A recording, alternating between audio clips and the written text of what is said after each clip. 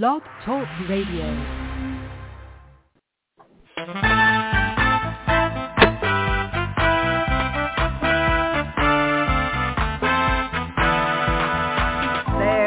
Watchman on the wall, bringing forth the written word of God to one and all. Are you getting ready? Will you stand or will you fall?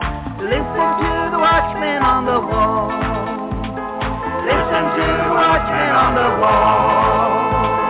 Listen to the watchman on the wall.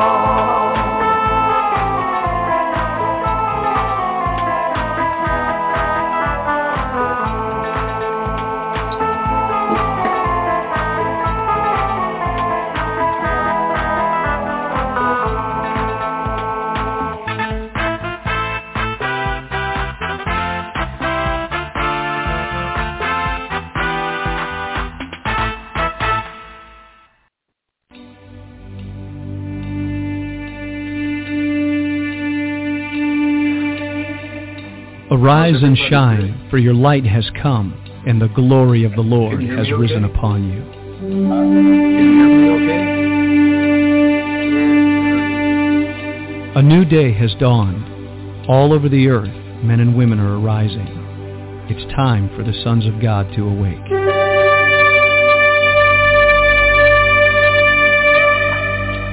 It is a day of justice, recompense, restoration, revival, and resurrection power.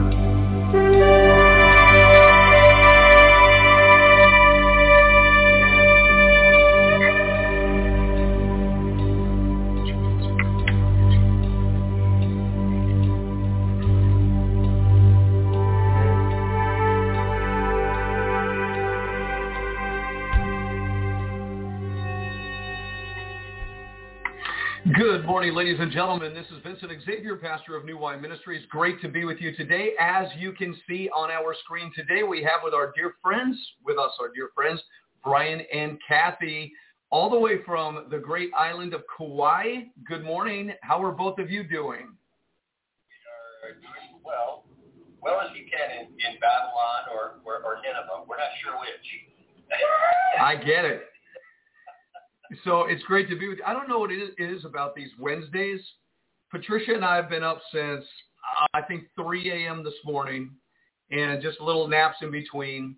And I know it's very early where you are right now. So for whatever reason on these Wednesdays, we get kind of going into this direction of, okay, Lord, we're all a little bit tired. But we have some opportunity to spend time together.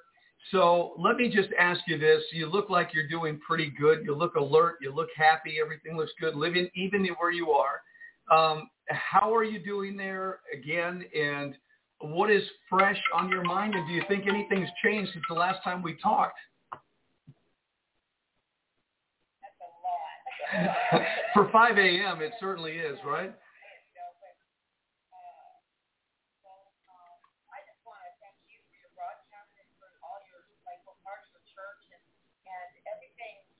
God is pouring through you and that you take the time to share and be obedient.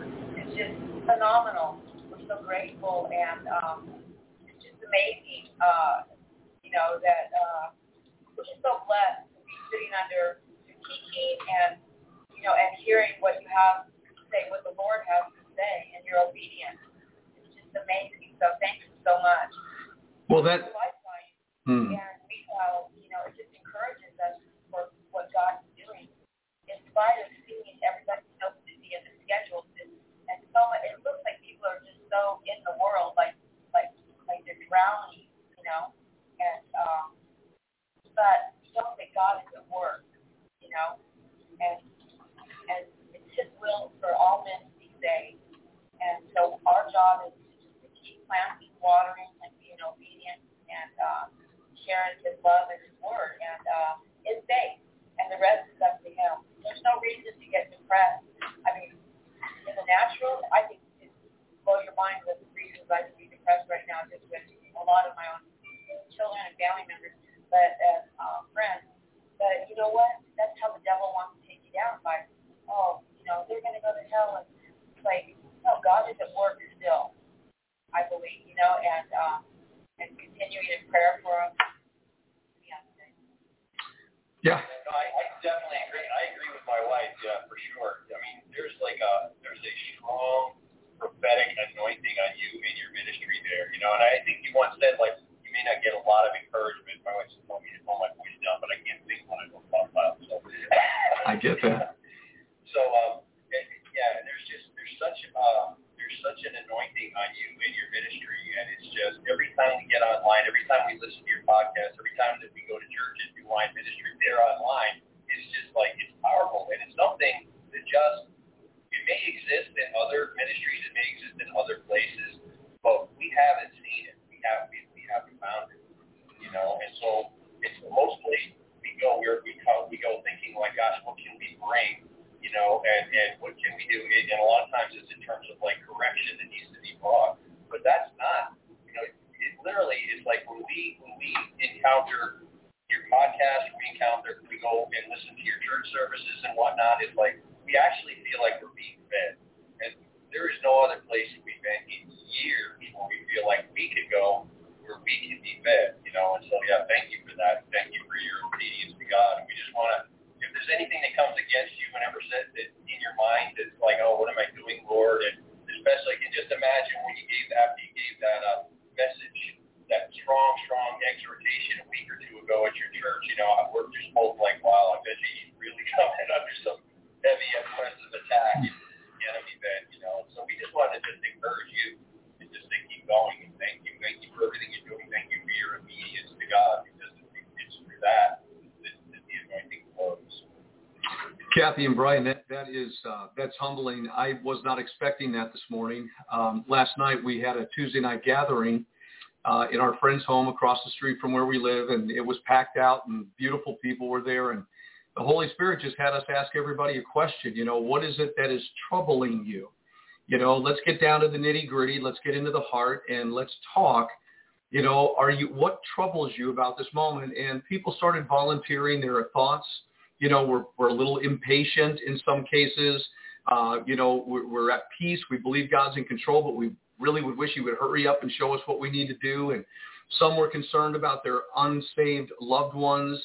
Others were troubled about their spouse's condition. And then, I released and said, well, let me tell you what I'm troubled about. And I went on for maybe 7 or 8 minutes and just talking about all these things going on. And, that drew some prayer and things, because I think there are a lot of people troubled. I opened up my Bible today just before coming on the air, and I just flipped it open to Psalm 31, and David's crying out, Lord, be with me in trouble, and he uses that word trouble. And I think there are a lot of troubled hearts right now, regardless of how bold, now how much of a stand we want to take for the Lord. There's trouble. We want to be accurate. We want to be on target. We want to be doing the right thing. And so this is, there's that trouble, and yet we're finding our way through trusting God to be at peace, to settle, to be unmoved, on the rock, standing our ground, and which is awesome because it brings a lot of joy and peace. And I just thank you for your kind comments, man. That's absolutely amazing. And from both of you, missionaries that have given your life over to the Lord, traveling around the world. The only thing that I'm a little disappointed about is I thought for sure you guys were going to show up at one of our services last week. I didn't know what's taking so long. But anyways, one day. Well, praise the Lord. Well, that is absolutely beautiful. And where do we go from there? I was thinking about in 3 o'clock this morning, I got up to pray, and then I woke Patricia up kind of accidentally. And so we were at it. We were talking about everything from when Jesus was truly born. And so we were getting all this stuff, and we both got wiped out around 5:30 or so. We tried to go to sleep, and I turned on the speech that Joe Biden gave yesterday, and, his address to the nation. And I listened to this 22-minute speech, and I was kind of floored because it has every single tone of acceleration into, they're going to start popping up tents everywhere all throughout the nation where people could come, and they got kits they're going to be sending to homes. And I'm starting to sense that, unfortunately, maybe some things that we're saying are right on target. And if that's the case, man, everything is about to change. Your thoughts about any of that? Absolutely. And acceleration is the word. It's the word of the time we're in. Waiting for Vincent Xavier. Okay. Thanks, babe. I am so sorry. Patricia was just informing me. YouTube has shut me down, so anybody trying to listen on YouTube, I guess because of yesterday's broadcast, no, we're not on YouTube. We're not on YouTube. We were shut off of YouTube. So they have to go to Facebook, or they have to call in, or go to omegaradio.org is the best way to go. So sorry about that. Acceleration. Yeah. Yeah. You knew this was coming, and that is the word, you know. And I think like a week or two, maybe last week or the week before, I was talking about the progression and the intention of, you know, the whole COVID narrative is about the vaccine passport and the way they want to incorporate blockchain, and then eventually leading up to a chip, right? And so, you know, normally it's like when I come up with things like this, I put the pieces together, and then 5 years, everybody laughs at me, and then 5 years later, it's like it happens, and it's like, oh yeah, I remember you were saying something about that. I just opened the Drudge Report, the headlines, which I usually only read the headlines in Drudge now, but it's one of the headlines is that the chip is a potential for the vaccine passport. Right at the very top of Drudge Report, talking about an implanted chip could be used to verify your vaccine status, you know, and so acceleration is definitely it. Yeah. So how strange is it right now that on the World Wide Web, where people have been sharing their thoughts, ideas, they've been sharing their hate, they've been sharing their love, they've been sharing their morality, their immorality, their corruption, their incorruption, the Word of God, Satanism. How weird is it at this moment that, you know, platforms like YouTube and others that are so desperately controlling the narrative that if anybody speaks out against what the World Health Organization or Dr. Fauci is saying about all these COVID-19s, Omicron, Delta variant, all that, if you say anything, they take you down. You know, and we've seen it with bigger people. Yeah, you're talking about President Trump. You're talking about, you know, Mike Lindell from MyPillow. I mean, they're shutting down accounts everywhere, both on YouTube and Facebook. So isn't that kind of eerie? Way it is, but it's not unexpected. True. Yeah, you know, and so I just opened our Instagram account, which I forgot it was a business account because it was a missionary thing. So it was we opened it as a nonprofit, and I got a notice saying that our account is restricted and we can't advertise, and for violating Facebook and Instagram's advertising practices. And I'm like, well, who cares? I don't advertise. I don't even want to run promotions, you know. But so yippee. But obviously, the things that I post, which are mostly like blog posts and things like that, have offended somebody, you know. And so I can't run ads. Yeah. I mean, I look at it as like, well, I look at it as confirmation. We were recently told by someone close to us that people, everyone in our life, this person knows everyone in our life, and we were told that we are regarded as extremists and judgy, you know. and I'm thinking, on one hand, it's like, oh, well, we try not to be judgy, but then when I think of it, my biggest fear, if I had of anything, is that when I stand before God, that I will be accused of compromising in like having tried to please man too much and restrain myself from speaking the truth, just boldly, just laying it out for what it is. That's my biggest concern.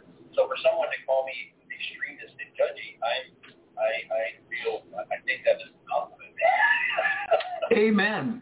Amen. And you know what? We are called to judge. You know, I know that, you know, Jesus said, do not judge lest you be judged. With what measure you meet, it shall be meted out to you. I understand that. There's a humility to that. But at the same time, the Word of God tells us that the spiritual man judges all things. And are we not to judge those who are within? If we don't have a sense of judgment about us to say this is right, this is wrong. Now, the only judgment about what's happening right now with the pandemic, the virus thing that they promoted and going on is that, you know, we're hearing so many different sides of the story, and we have to be judicial in ourselves to say, well, am I just believing what they're saying and therefore I'm judging according to what I've heard? Or am I really judging this situation based upon my constitutional rights Am I based on, the freedom of speech that we have in our country, which is a right that I have? Am I judging by that, or am I judging by the Spirit of God what this whole thing is? And if the church is not judging by the Spirit of God, we can be deceived because the narratives are getting so strong. But we are to judge, and we are to do it well.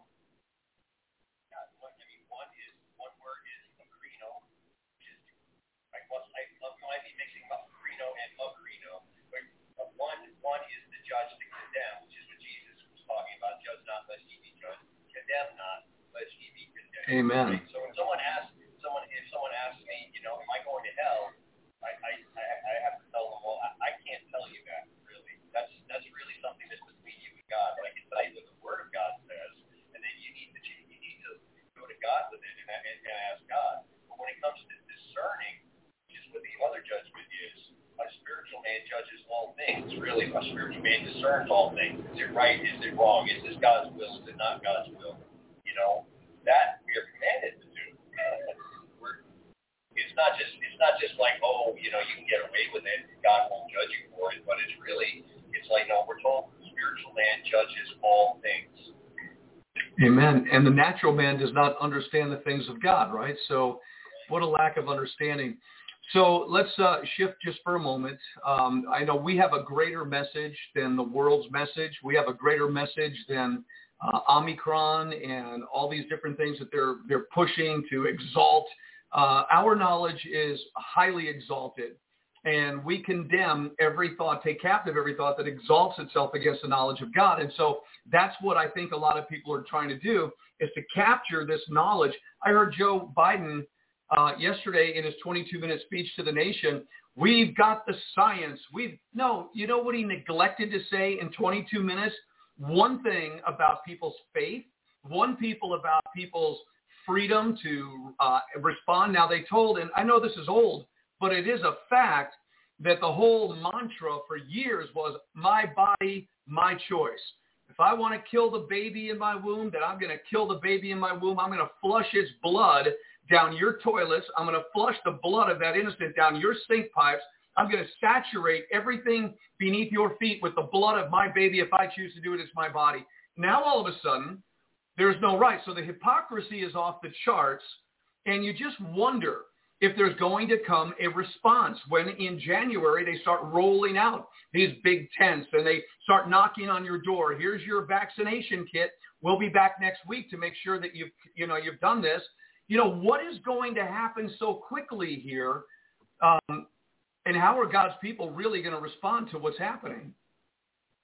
Well, I think we can look at what's happening in other countries to get a sense of what might be coming here. And I just read this morning that in Austria, they're hiring basically what amounts to vaccine bounty hunters. Jeez. Go out, they're paying them over $3,000 a month to go out and find the people that are violating the vaccine mandate and to, basically prosecute them, make sure to give them fines and everything else, and whatever other kinds of retribution they come up with. We see that happening in Austria. And then on kind of a different point, in Canada yesterday I think, or just this week, they passed the C4 legislation. And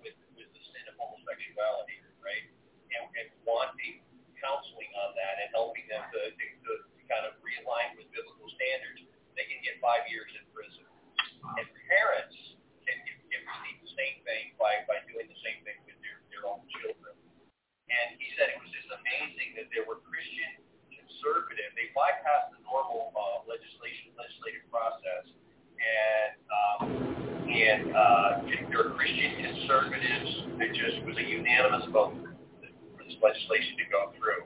And so he was just talking about the fact that there must be so much political pressure on these people that even the Christians, the so-called Christians, would just cave. And then they cheered and they cried for like several minutes. But there were standing ovations when they passed the bill, and it's like complete total oppression. So you can go and you can see, you can have, as a teenager, you can get hormonal therapy and change your physical characteristics. You can't change your gender because God assigns that.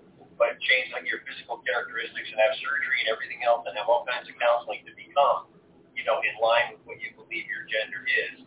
But you can't go the other direction. That's completely illegal. It's becoming hate crimes, And so they're saying, what can we do? And the pastor's saying, well, we have to come together and we have to defy that law as a body of Christ, And so there's going to be prosecutions as a result of it. So it's going to go to their Supreme Court, but he said there's no Supreme Court. It's going to the entire legislative body unanimously voted this in. There's no way any kind of court is going to go against that. Wait, you told me it was Canada. Canada, yeah. Oh, you said Austria. I said no. Austria was the founding, I think, in Canada. Okay. Yeah, he was clear on that. Is Canada do they have weapons like the United States? Are they an open carry society? No, but they do have. They haven't had all their guns taken away like in Australia. Okay. They have weapons. Okay. So it really does appear, I mean, if you're standing back trying to get a view of what's happening, that these smaller democracies around the world, these Western culture type places that are disarmed and have little resistance, that's where everything began. And then going to Australia, Austria, now we're hearing in Sweden, people taking microchips. You talked about that last week as well.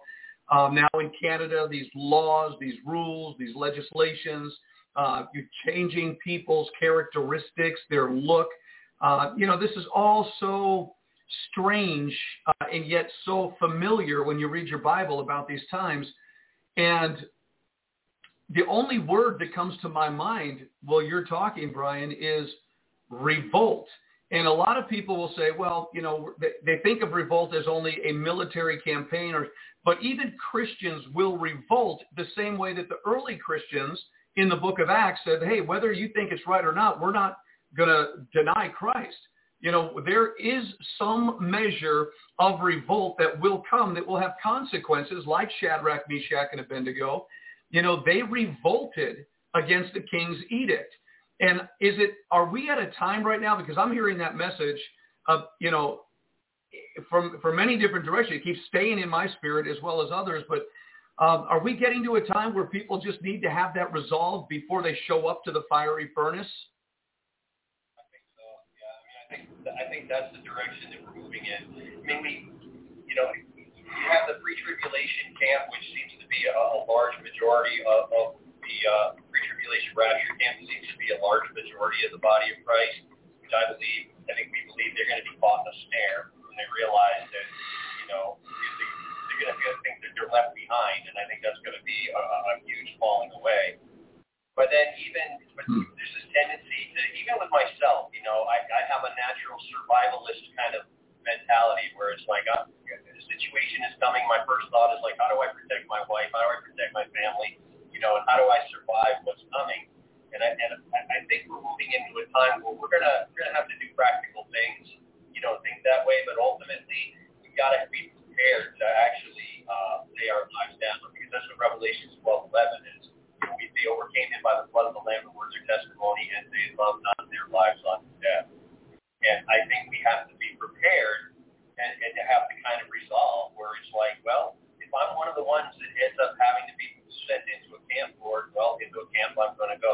And if I'm the one that's going to have to be slain by the sword or beheaded, Lord, well, please, Lord, I would rather not do that, If I have a choice, I would like to opt for just being preserved in the wilderness. But if it's your will, then just like Jesus prayed in the Garden of Gethsemane, please take this cup away from me. But if it's your will, Lord, then I'll do it. And I think we have to have that kind of resolve, because, the biggest thing that I see coming back from the mission field, coming back from the wilderness, is the temptation to compromise. lives. It is so strong because things are so physically, materially secure and comfortable here. And it's one thing to have your house swept away in a landslide, and you have absolutely no choice. Your only option is like turn to God or don't, you know. And then it's so much easier then for us when we had that happen to turn to God, you know. But it's when you have all these options, and we're coming to a time when we're going to have the option of real comfort, you know, of like a real luxury and maybe real wealth in this world, in this global system. You know, I don't think, I could be wrong, but I don't think it's all going to come crashing down in a complete total nuclear holocaust. But I think it's going to be a really, really hard choice where it's like I could have a really, really comfortable, easy, cushy existence, or I could be beheaded. And we're going to have to be prepared, not necessarily that we will be beheaded, but we have to be prepared for the extreme and have the kind of resolve that chooses to have our head cut off rather than live in abject comfort in this world. Well said. And that's what Joe Biden said yesterday in his 22-minute speech. He said, if you want to have a wonderful Christmas and you want to be around your family, get the vaccination. Get the vaccination. It's free. It's safe. And if you do the right thing, you could have a wonderful life. But if you're unvaccinated, you can't do this. So, talking about how we'd like to go out, personally, I'd like to call for a taxi like Elijah, bring the chariots of God. We'll be out of here or go to sleep somewhere and go, put your head down and wake up in the Lord. I love it. But I have to believe that if we diagnose this by the Holy Spirit and just by logic, really, and some, just you look at things and look at history, I have to believe that if this government continues to pressure people, that there will be an uprising, that there will be a physical uprising and wars will break out in the cities. They'll probably be quelled. There may even be, as one of my dear friends believes, that there will be foreign troops through the United Nations, maybe even some Chinese troops that will be showing up on our territory. And that I just don't believe that the 60 to 70 to 80 million people that are walking around this continent are just going to lay down and just do. Maybe half of them will, but I have to believe that the other 40 million that Joe talked about yesterday in his speech, there's 40 million. I just have to believe that they're not all going to go away quietly and they're just going to submit and show up and yield and do what they're being told to do. So I do believe that we're going to see conflict. We're going to see it on television. Our eyes are going to see it. We're going to see fearful events. And it's going to be a further cause for people to be more afraid to do what they're told to do, because the idea is going to settle in on them.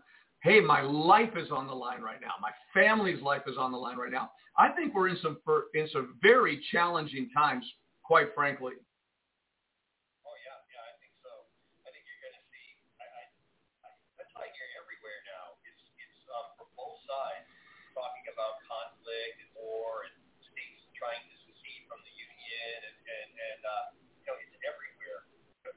Whereas, like, I don't know, maybe a year ago, it would just kind of, the podcast I listened to is really scan through more than listen to. It's sort of like, sort of like this sense of like, well, that could possibly happen.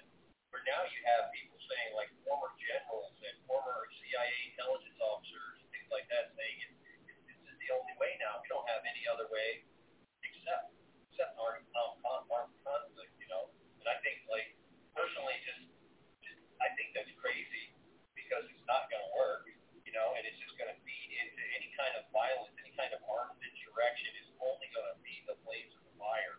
And it's going to give them justification to do what they really, really want to do, and that is to end the United States as we know it, and the U.S. Constitution, and have a complete globalist government with it. And there are provisions in place for UN troops to come in the event of civil insurrection that we can't control. And I don't know if you remember, a few years ago, it was an operation that took place in the United States, a training they called Jade Helm. And Yep. Jade Helm was basically, the scenario was disenfranchised American Special Forces troops that became kind of armed insurrection. And so they were anticipating this long before people started actually thinking like, hey, you know what, maybe this is something that needs to be done. And so they're ready for that, and they want it, and they've got it set up so that, you know, the Hegelian dialectic again, they don't really care about thesis and antithesis, you know. What they need is the conflict and the opposition to bring about their synthesis, their final agenda. And so it doesn't really matter, you know, what we do in the natural. The natural is we're not going to find a natural solution that's going to bring back the United States from what it originally was intended to be. It's just, that's how I see it. That's my opinion. You know, there are people that will argue that point, but I'm not going to participate in an armed insurrection. I know that for sure. You know, but I believe there are other people that are going to try to do it. You know, you bring up an excellent point, and I want to cruise over to Revelation 13 in a little bit and pick your brain on this. But I totally agree with what you just said, and I think maybe what I was just thinking as you were talking is how maybe the left, the Nancy Pelosi's, the people on the far left, the globalists that are looking for that internal conflict, they must be blown away with all that they have done, that there hasn't been an uprising from the right, really, except a few little skirmishes. So they had to take January 6th, a very peaceful gathering, more peaceful than 2020 when they were showing the images of burning buildings. This is peaceful. There were no burning buildings. There was conflict towards the Capitol, but it's very small in comparison. So they had to use that as something to latch onto. Look what they did, because there's never really been an uprising from the right.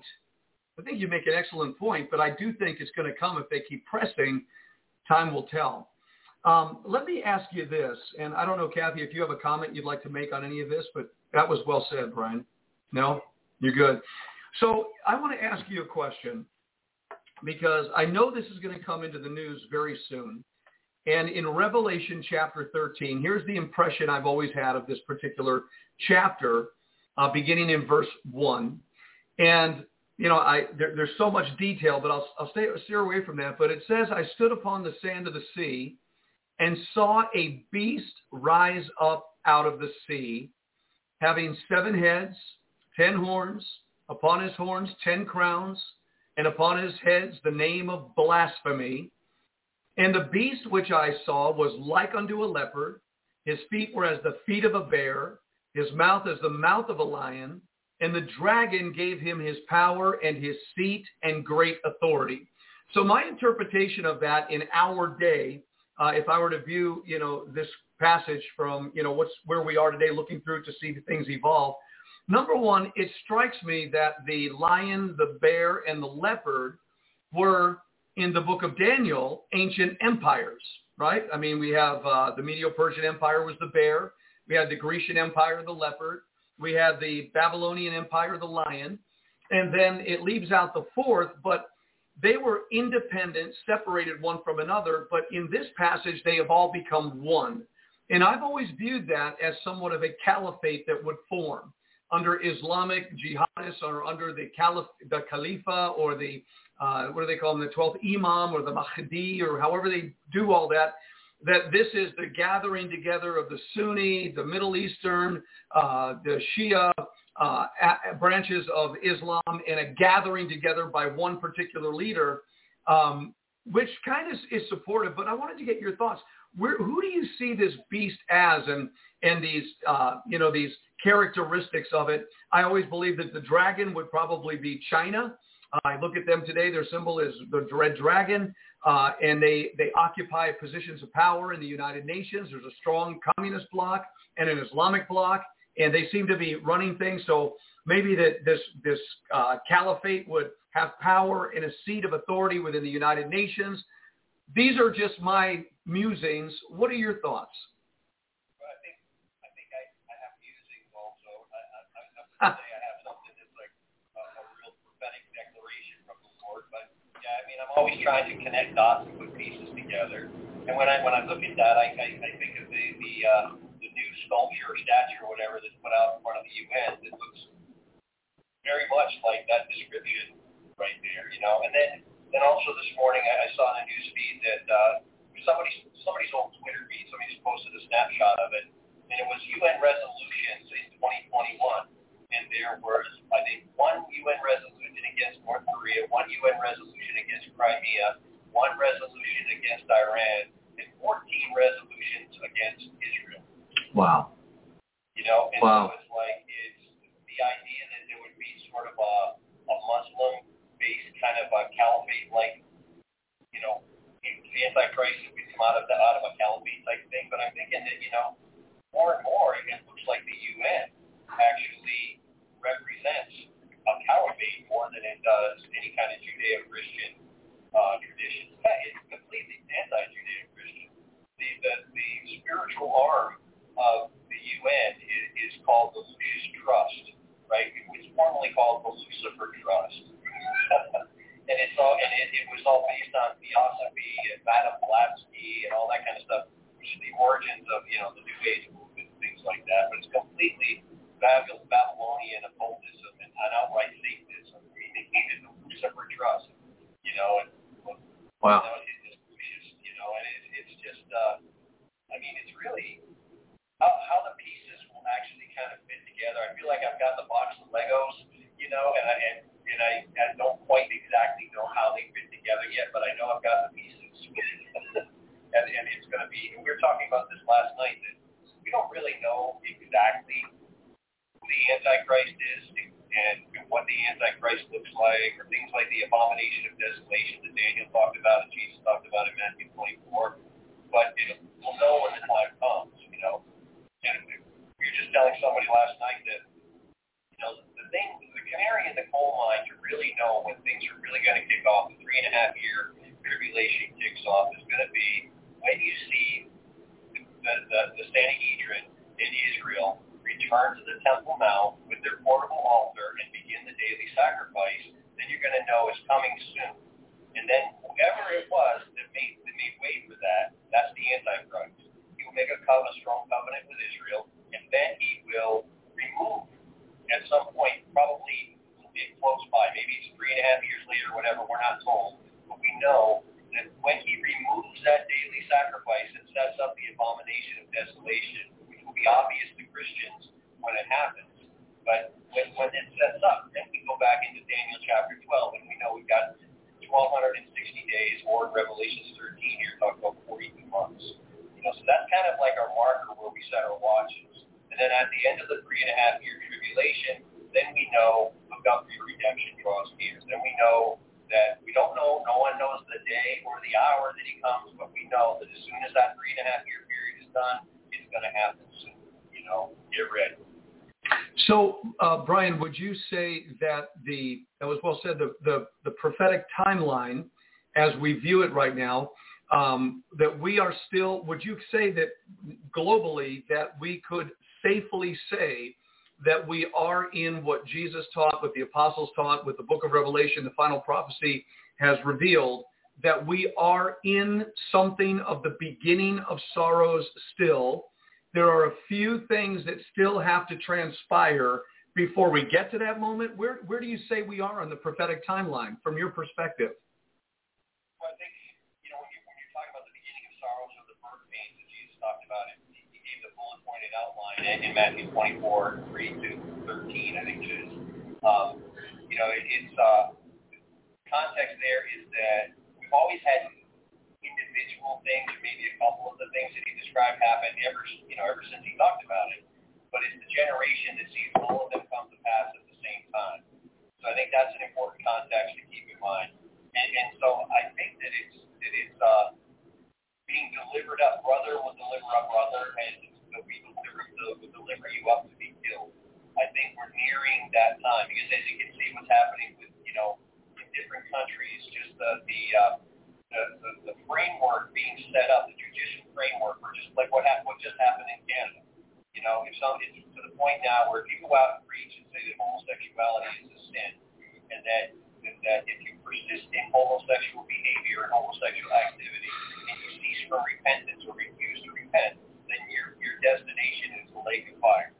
You know, and if we go out and we say that absolute truth, then we risk being thrown into prison in Canada for 5 years. And so what happens in Canada is just a precursor to what happens in the United States, and sometimes vice versa. You know, we kind of play off of each other. You know, a lot of people think Canada and the United States are the same country, and culturally in many ways we are. So I think that we're nearing that time.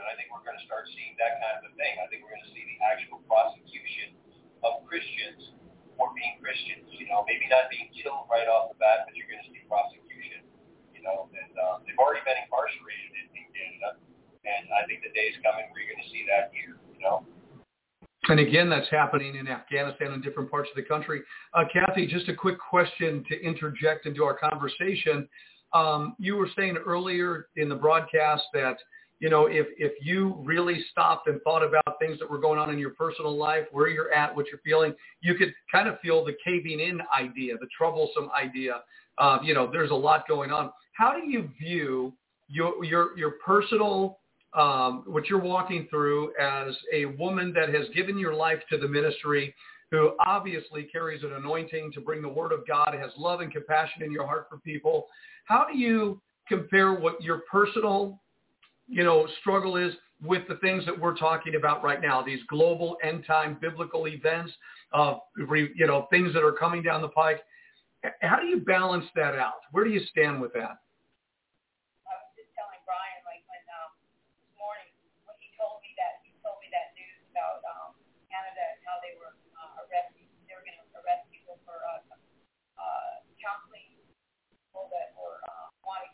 For the homosexuality ministry.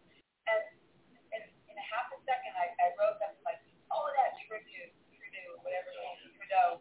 I was like, just really quick, I'm like, oh, that guy. And then all of a sudden I went, no, I didn't even have to think it. It was like, Holy Spirit said, you know what? I'm allowing this. And it's like, Amen. And I feel like it's God's mercy to draw, delineate a line, a sharper line for us to make a decision. What side are you standing on? And it just happened really quickly in my mind, and it was just like, and so then all that anger and frustration and like craziness, like how could this be? Everything that we react to, it just melted away, and I had so much peace instantly when I realized that that God, He can work all things to His good, and He is, because as Christians, or any Christian that's standing on the line, or even a non-Christian, can ask themselves, where am I in this mess? And He's just, and I think it's just getting clearer and clearer, because we're getting nearer and nearer to that end time, that day, Judgment Day. So that's how, and I think it's just knowing and trusting what He says in His Word,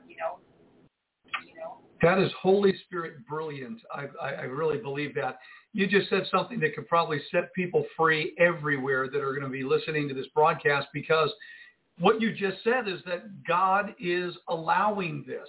And if we accept that position and we realize there are certain things we have no control over, that God is allowing this thing to come down because of its gross sins against Him, He's allowing it for His own purposes, that gives us an ability to stand back and say, okay, well, we're aware of what's happening. It's a sign of the times. We get it. God is allowing it. It's not against me personally what God is going to allow. If I have spots, wrinkles, and blemishes, I'm probably going to get them dealt with during this season.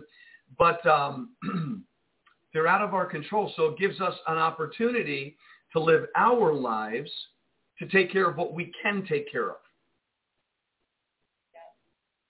Yeah, it's good. The main thing is that the gift of that, the fruit of that was the peace. So I can think clear. I don't have to be frantic and like, what do I do today? What do I want me to do today? It's like my neighbor today, and just walk in love and that's peace. Even though it's just horrific if you're looking at it through your natural eyes, And we have to see things in the Spirit. We have to trust what He says in His Word. That He can work all things for His good, and trust that He's leading us step by step. And we don't always have to be busy doing something with a plan. And what are we going to do? And it's His Word that needs to be in us and be alive in us, so we can walk not just each moment, but each second in His peace and be ready. Having done all to stand, when you're talking about maybe these times that we're in are going to bring up moments like Shadrach, Meshach, and Abednego, and they were standing there when they had to take the next step and walk into the fire, and they had done all to stand. Yeah. And they probably had perfect peace. They had resolve, for sure. So they had total resolve.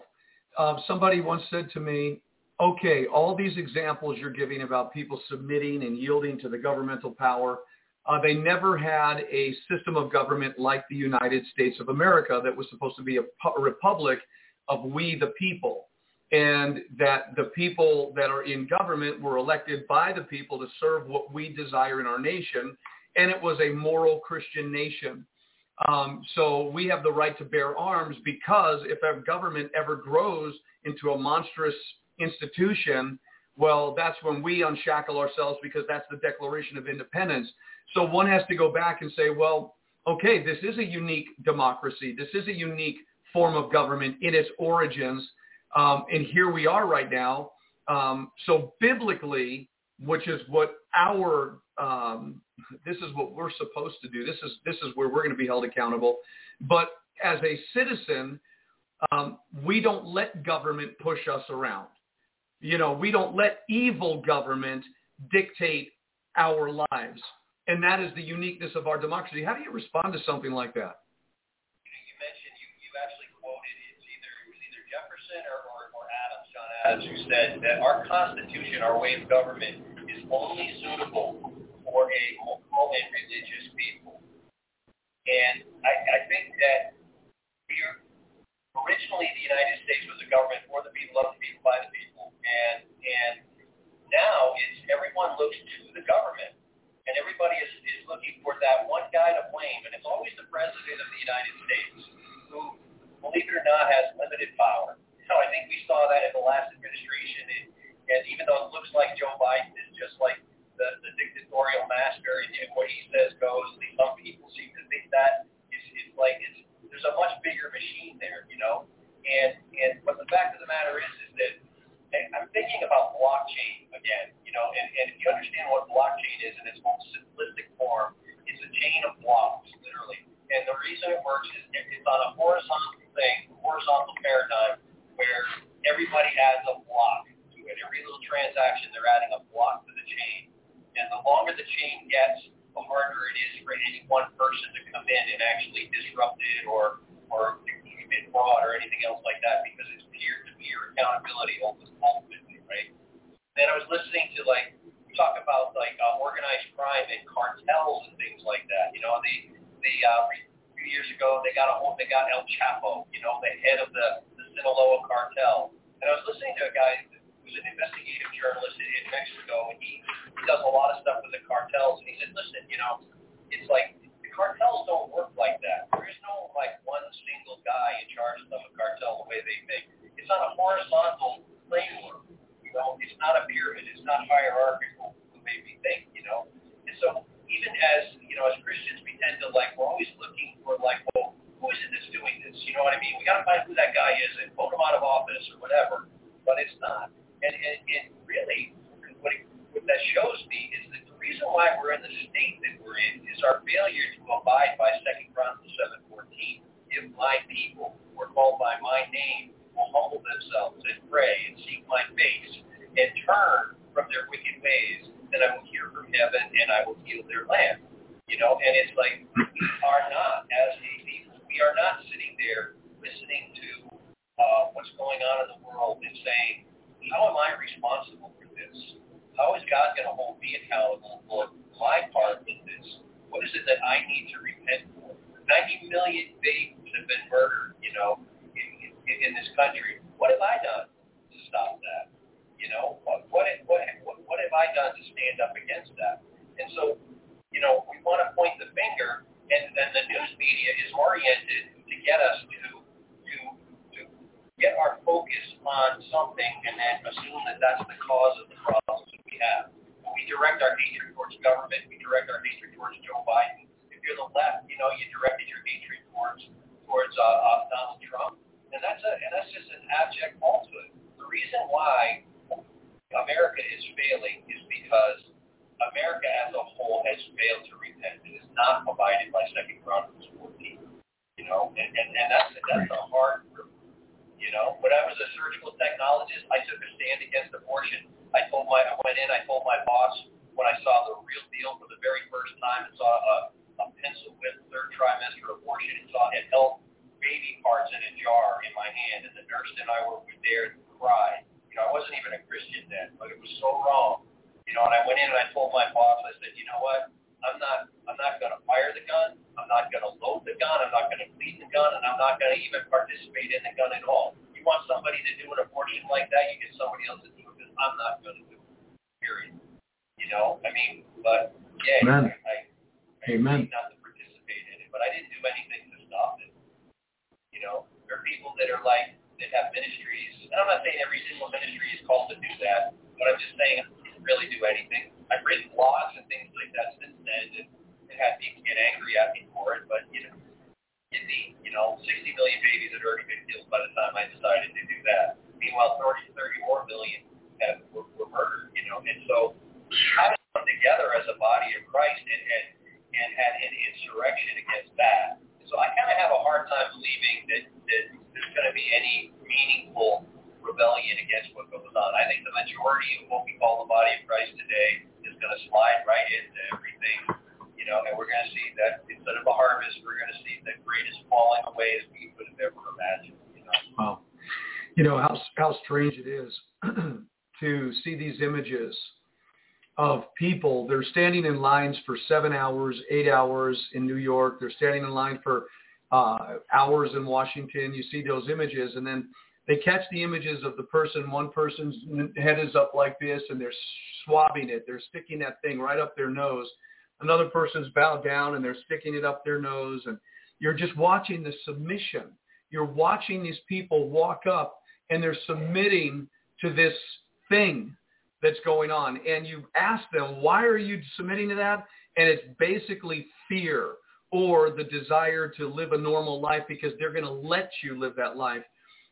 So it's a very unique time. And the only thing, I could think of in what to do with this moment biblically, Holy Spirit-led wisdom, God shows us what to do, is to prepare to get out of the way. And that doesn't necessarily mean a pre-tribulational rapture at all. It doesn't even exist. But what does it mean to get out of the way? And this is something that I know that God can preserve, his righteous remnant, his rigidly righteous remnant. I believe he will do that. And so what does it mean to get out of the way from your perspective, if you even believe in that statement? That's a really good question, and that is something that we're wrestling with, before the Lord, and saying what does this mean, Lord, and I said something, our daughter is she really likes the fact that we're here, the family that we have are they're really grateful that we're here, but we said, well, we don't think that we're called to stay here, and if anything, we're talking about heading southwest, somewhere in that area, somewhere between Arkansas and Tennessee is what God is showing us right now, somewhere between the Ozarks and Appalachia. Cool. And we don't know exactly what that is, because one day it's like, oh, this, maybe this, or maybe this, or, and it's just like, okay, let's just stop. Take this thing off. But so the question is, what is it that God wants to do for us? Because we've always walked with the attitude that I would rather be in God's will under machine gun fire than in a beach of paradise outside of God's will. So I want to make sure that we're in God's will for our life. Whether that means being preserved in the wilderness, or whether that means that we have to be martyred, whatever. We want to be in God's will, period. That's no matter how bad it looks on the outside, if you're in God's will, period, at the very least, you're going to be like Stephen, with the heavens opening up and the grace that comes over you to do whatever it is that you need to do. And so I would say that if it is going into the wilderness, it's to preserve a place for people to come to. But it's for God's will, because there's going to be a lot of people that are just kind of dancing around the Christian faith, and they're like, well, I kind of think that you might be right, but I just can't give up all these things. There's going to be that moment of truth. There's going to be a window of opportunity for people to come, and I think there will Jesus where there will be a revival, so to speak, which is people coming into the resurrection life of Jesus Christ, where it's like this is true life, right? That's what revival actually is, and so there will be that individual revival in that sense, and there will be small pockets, and there will be a harvest that takes place.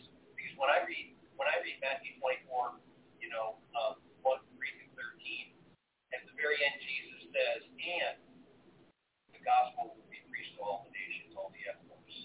And so it's like, I'm not one that says, well, we need to have the gospel preached everywhere, and then Jesus will come like the post-millennial crusade.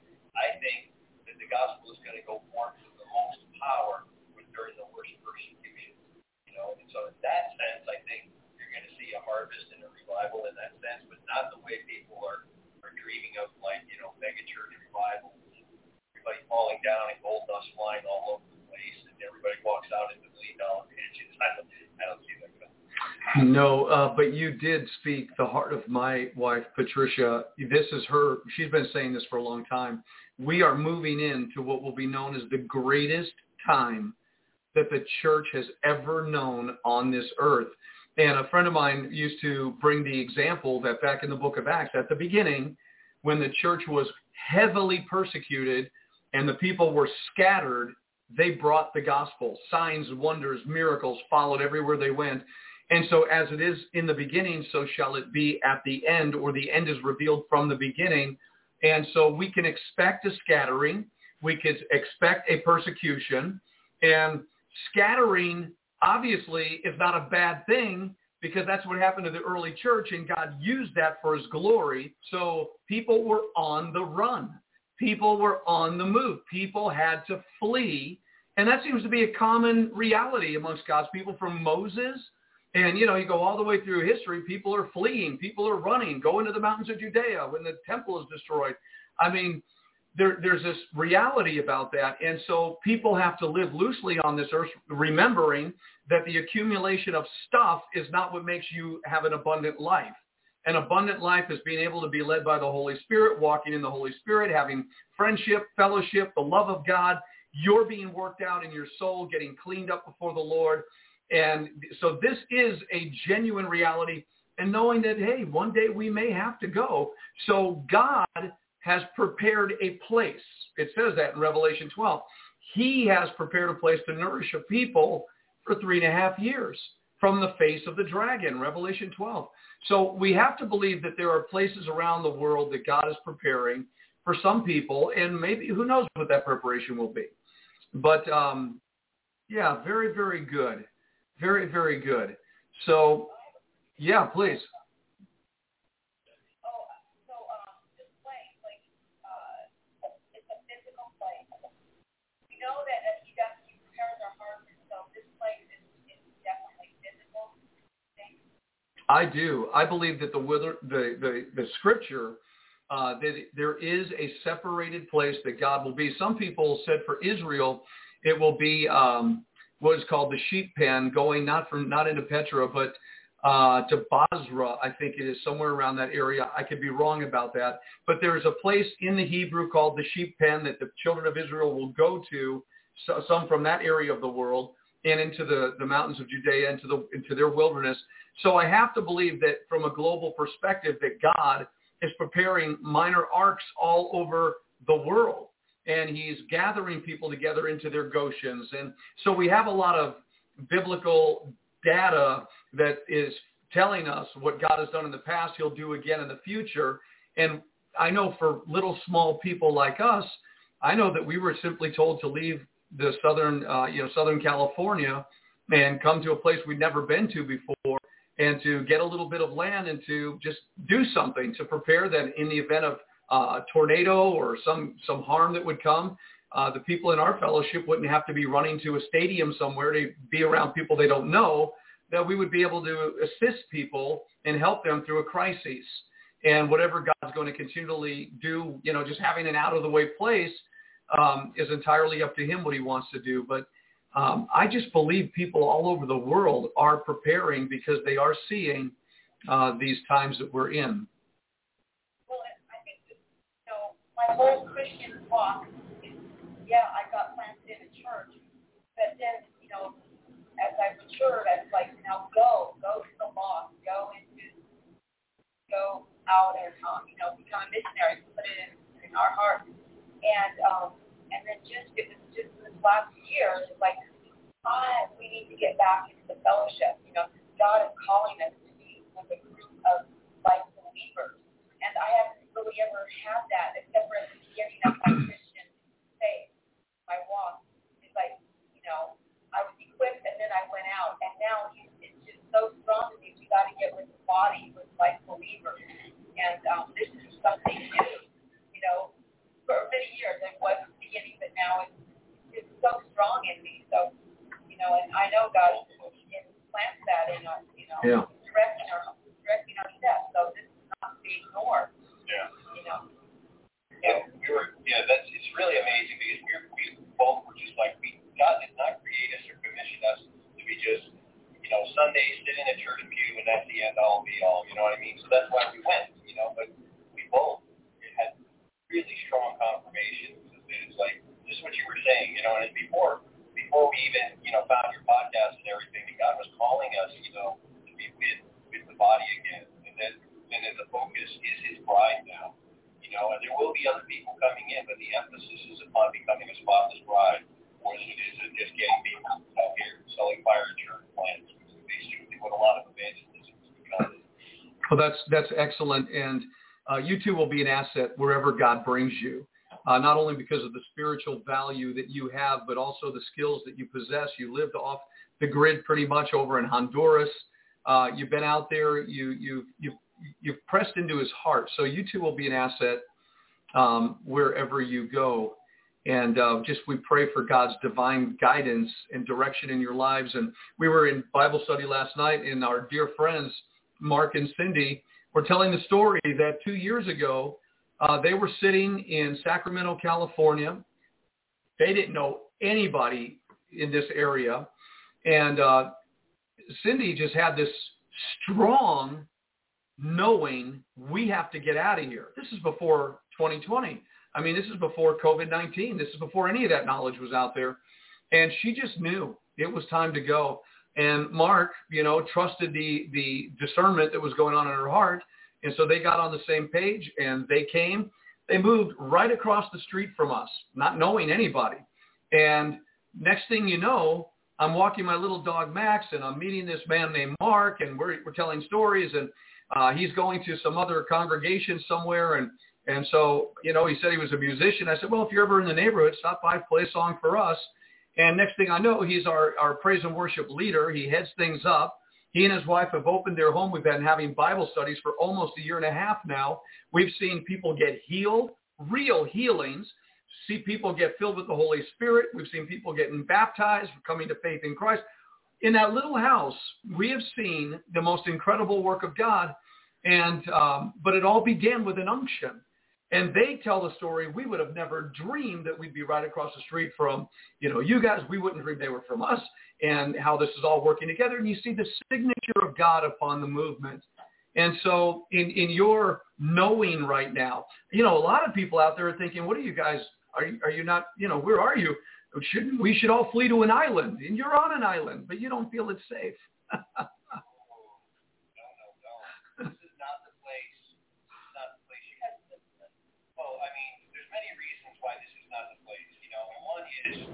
It's a pseudo Garden of Eden 2.0. The culture here, people come here because they want to extend their lives, they want to live in paradise, they want to live in a fantasy. And the economy thrives on the ability for if you can create an industry that anticipates the fantasy that people want and provide them the fantasy, like that whole fantasy island. Yeah.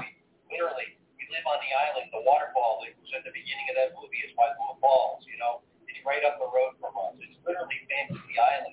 And so people are not coming here looking for reality. And in fact, it's like people like us are up front with them. And it's like, and this will be a place where it will begin with soft persecution. But I can personally see in the spirit the potential for violent persecution of Christians here.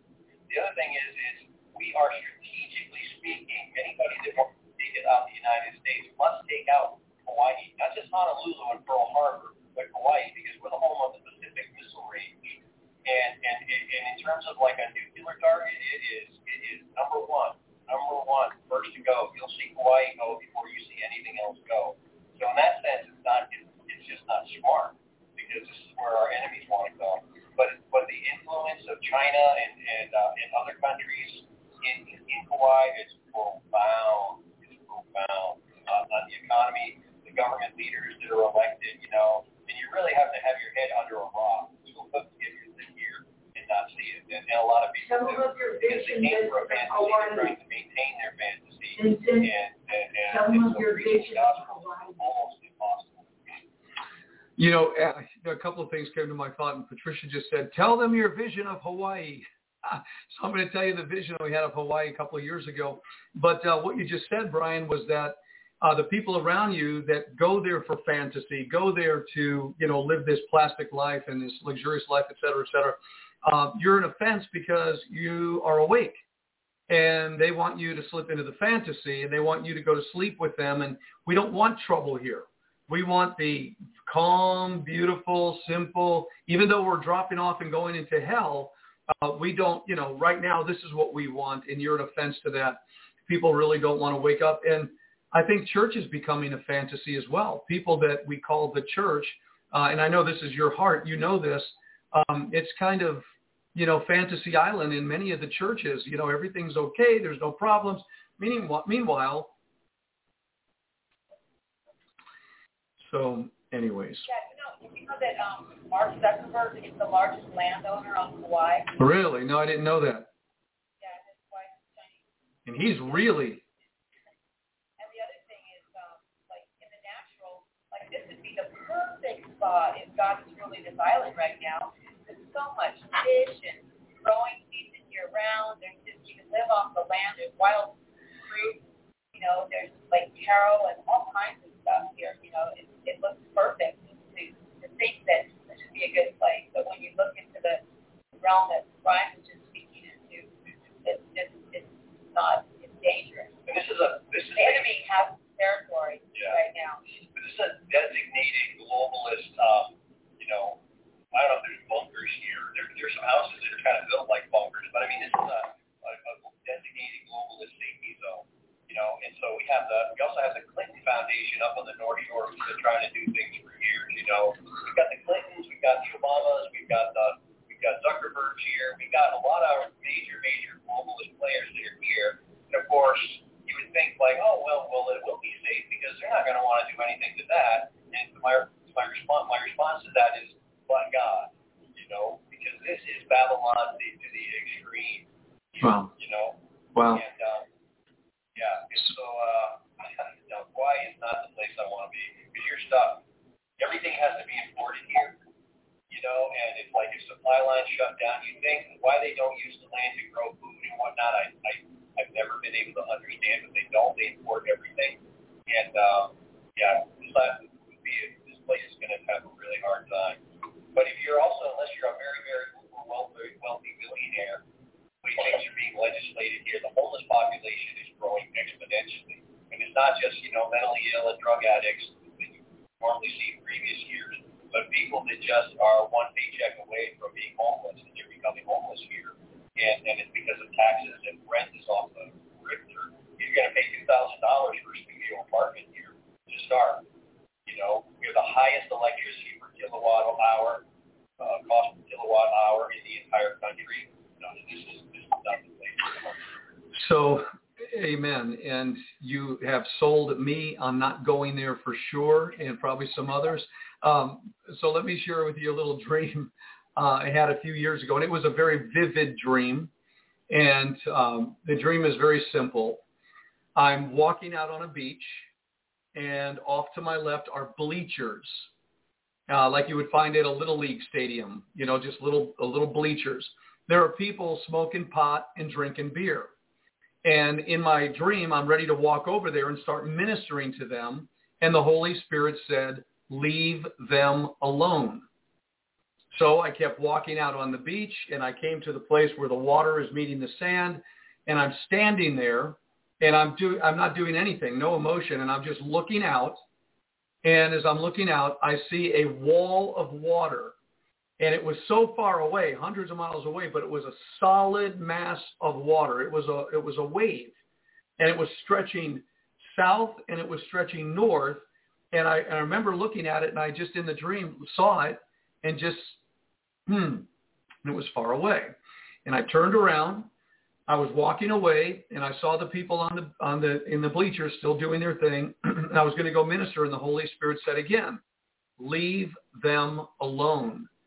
And a man walked up to me at that very moment, and he said to me in the dream, "I need to know what you just saw." And I kind of was a little bewildered, and I remember I looked up, and I saw a huge, what you would see on a highway or a freeway sign, and all I remember is it had the capital letters H-I, and then at the bottom there was a big D. I had no idea what that was, and the dream ended. And I did a little research, and what I discovered and what I found out about that is H-I are the letters for Hawaii, and the D is a democratic state. And I believe that the dream reveals at some point, obviously everything is going to have some point, but I do believe that that was a wall of water, that was a tsunami that was massive, that would probably take out the islands immediately.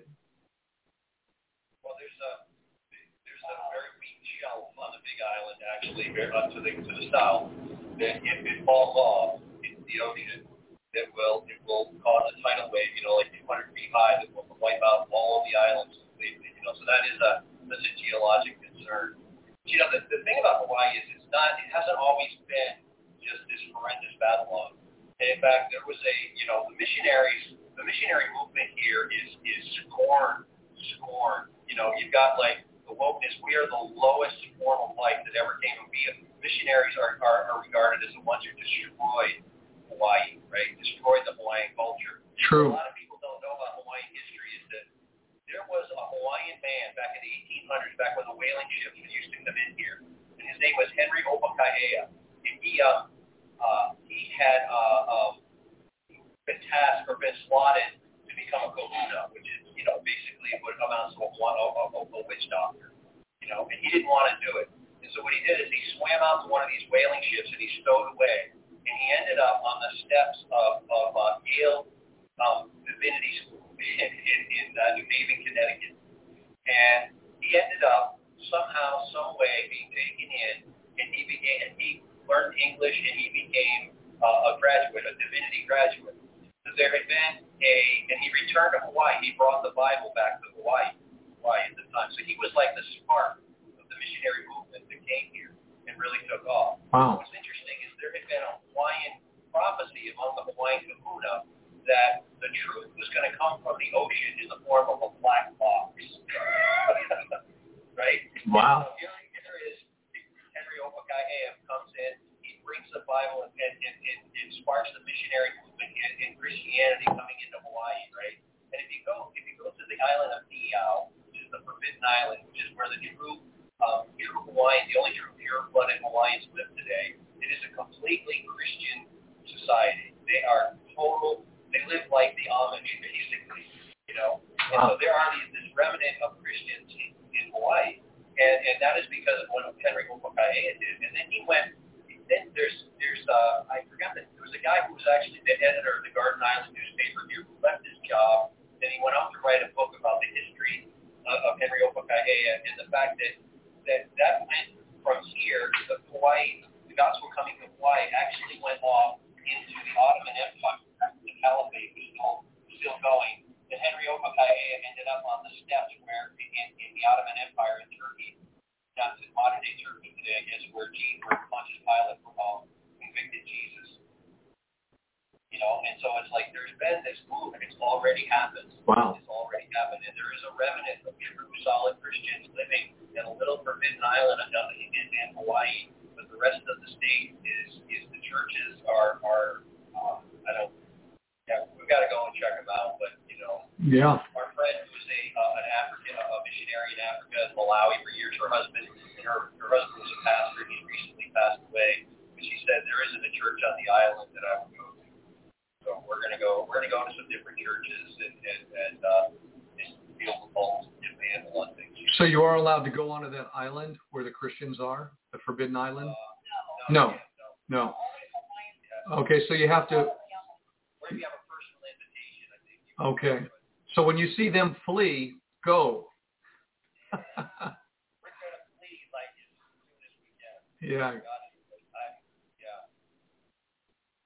The prayer we would ask is discernment that we don't miss that window of opportunity and get caught in the snare here. We need to have really strong discernment. And not get caught into the drama and the emotional entanglement that needs here for people that want us to be here, that we obey the needs of God. That would be, please pray for us on that. Absolutely, we will pray. We will, and I know a lot of people are praying for you. I know they are, and you will know. You will know in Jesus' name. You will know. I don't have in my thought right now anything other to say about all these events. I think some incredible ground was covered today, and anybody that stayed through this broadcast should have been elevated in their wisdom, their understanding about the times and how to live right now in Christ, one day at a time. That came up yesterday. Don't worry about tomorrow. Live today, be led by the Spirit today so that decisions can be made. A lot of people are wanting to make the wise decision. And so we just need God, our Father, and his Spirit that has been poured out and is dwelling in the life of his kids to know. And we speak to that divine knowing, that spiritual intelligence that is within us through the Holy Spirit of truth, so that we do know exactly. He knows. He has the wisdom.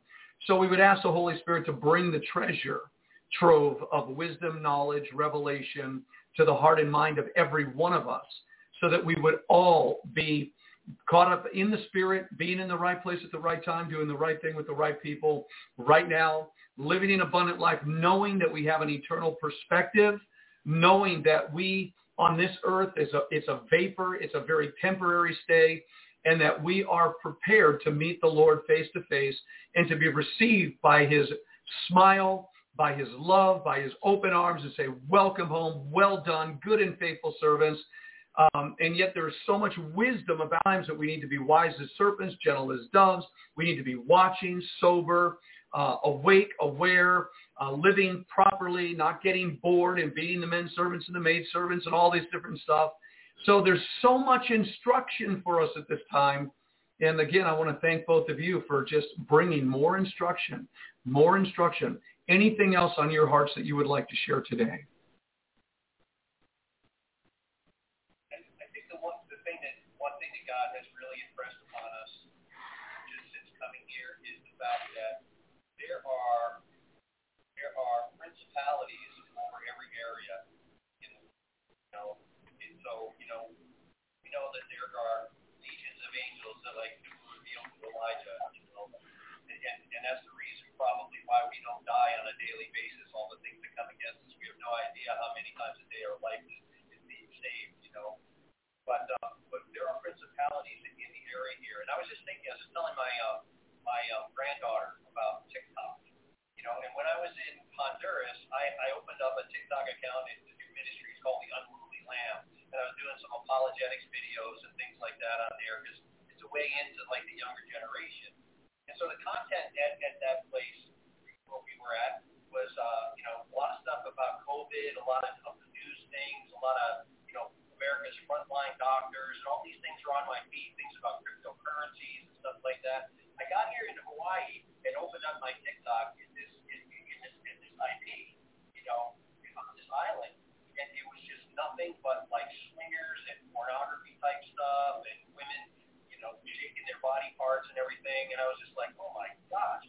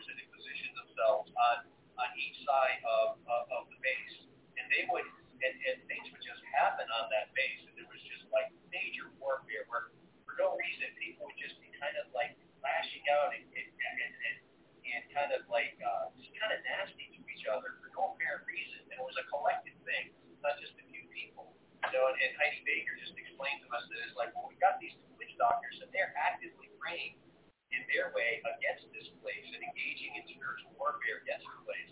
So I think one of the things that we really need to be aware of is that when we start to see, like, if people start experiencing kind of like a collective negative emotion or whatever, there was like a spirit of suicide that went through the place. For people that never thought of suicide ever before, were suddenly thinking about committing suicide. And I think we need to, in terms of spiritual warfare, we need to be really aware in these times as a body, where if somebody's experiencing something, that they give a voice to it and let other people know about it, because you're probably going to find out that in the case of spiritual warfare, where there's an actual spiritual attack on a body, on a group, that everybody's going to be feeling it, but a lot of people might be thinking, I don't want to share that. I'm just going to take that to God because I'm ashamed. So it could be sexual things, suicidal thoughts, just negative thoughts. We really need to be aware of these things and transparent about these things so that we can deal with them as a body.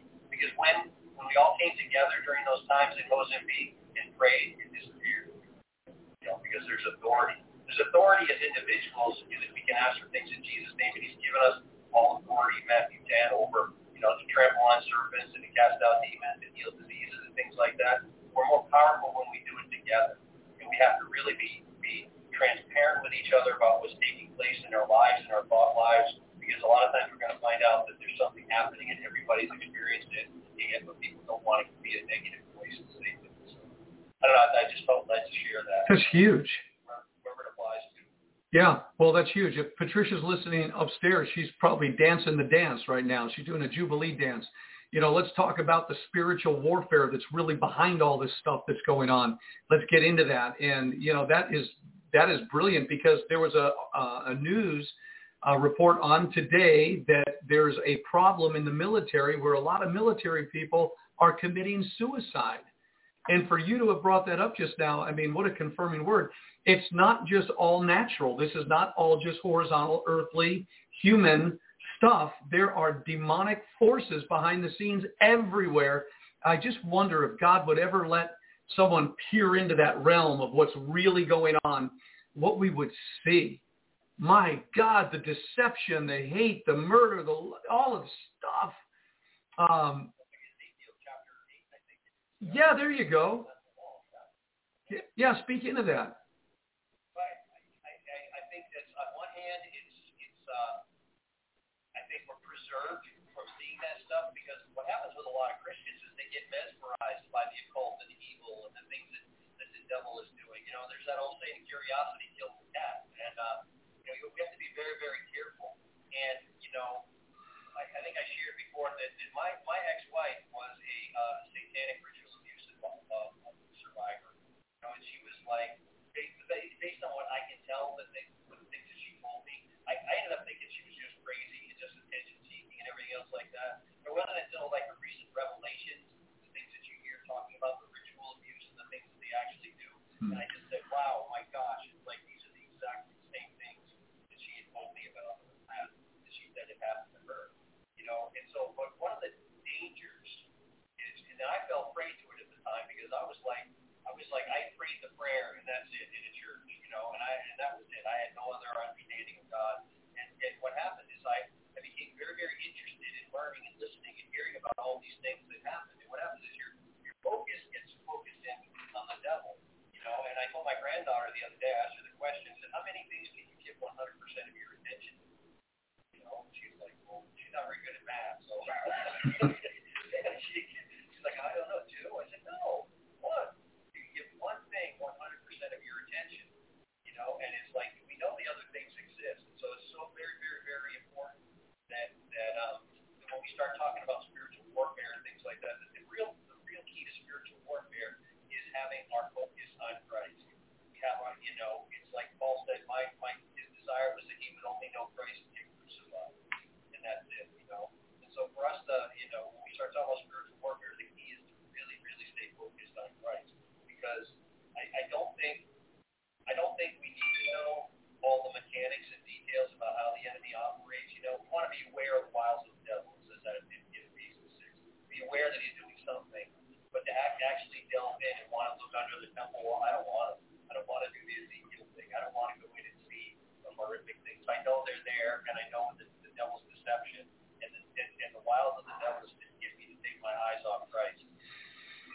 Wow. He says being sober because your enemy looks around like a roaring lion who seeks to devour.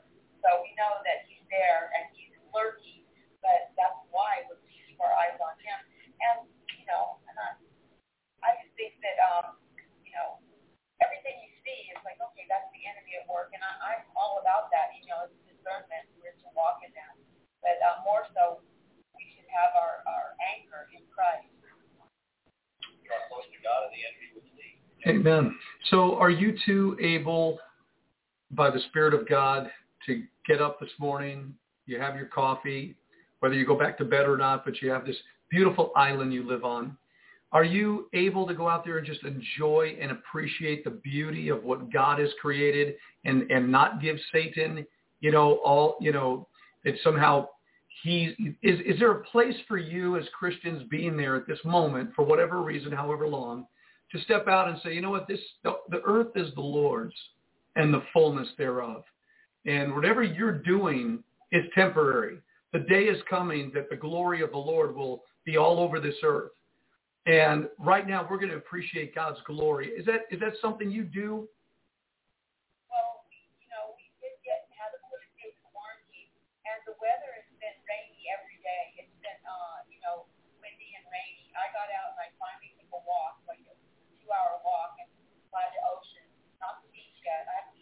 But I looked out on the ocean and I watched the grass just like when it's long, the wind makes it like moving, which is gorgeous, and I just sat down and thanked God.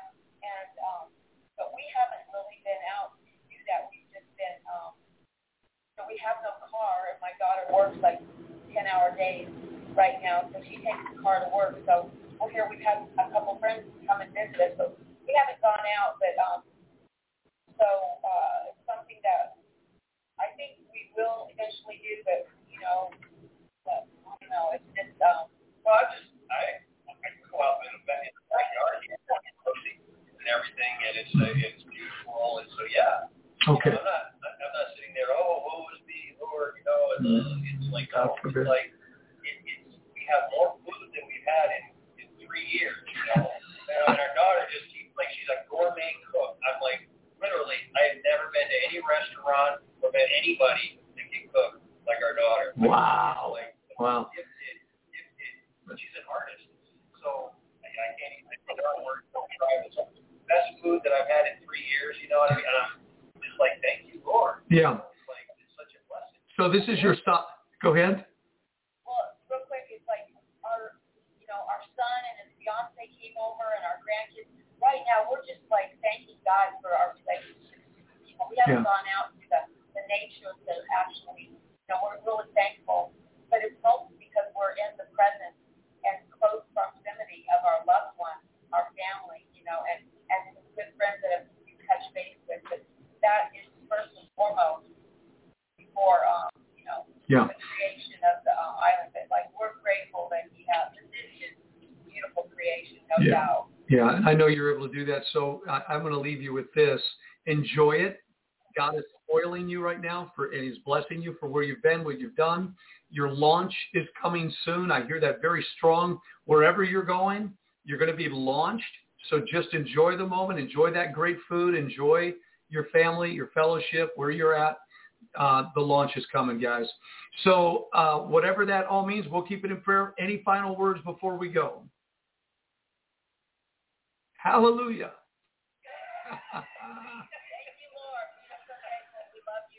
Yeah, God bless you. We love you guys too, and a lot of people do. It's absolutely phenomenal what God has done. Praise the living God. We love you both. Be safe. Brian and Cathy, thanks for joining me on the air today. We'll see you again. We don't have to wait a week to be talking, so keep us informed of what's going on. We'll be keeping you in prayer. We love you both. Shalom. God bless you. All right, folks, that's it for us. We're going to be running right now. We may have an opportunity tomorrow to have a very special guest with us on the air as well. Friday, we'll have Pastor Jeff Bass is going to join me again. He's been through quite a moment. He's going to probably share a little bit about that. But he's on top of the game, man. He's doing good. So you and I just enjoy this moment and It is December 22nd, 2021, and it's an amazing time to be alive on planet Earth. May God bless you richly, and may the love of Christ, which passes knowledge, be known by you in this hour. Draw close to his heart. Thank him for everything. He's your Father. He loves you. He's not a vain God created by man's imagination. He is the creator of all things, and he has created you for a purpose, and you're here on purpose. Find your way to his heart through his Son, Jesus Christ. Give your life to him, and you know the rest. Most of you do. And if you haven't heard the story about the love of God that compelled him to give his Son, well, you need to stay tuned and find some beautiful Christian people that you could share your story with, and they could share his story with you. God bless you, saints. This is Pastor Vince. We'll see you tomorrow, Lord willing, with bells on. Amen. Shalom.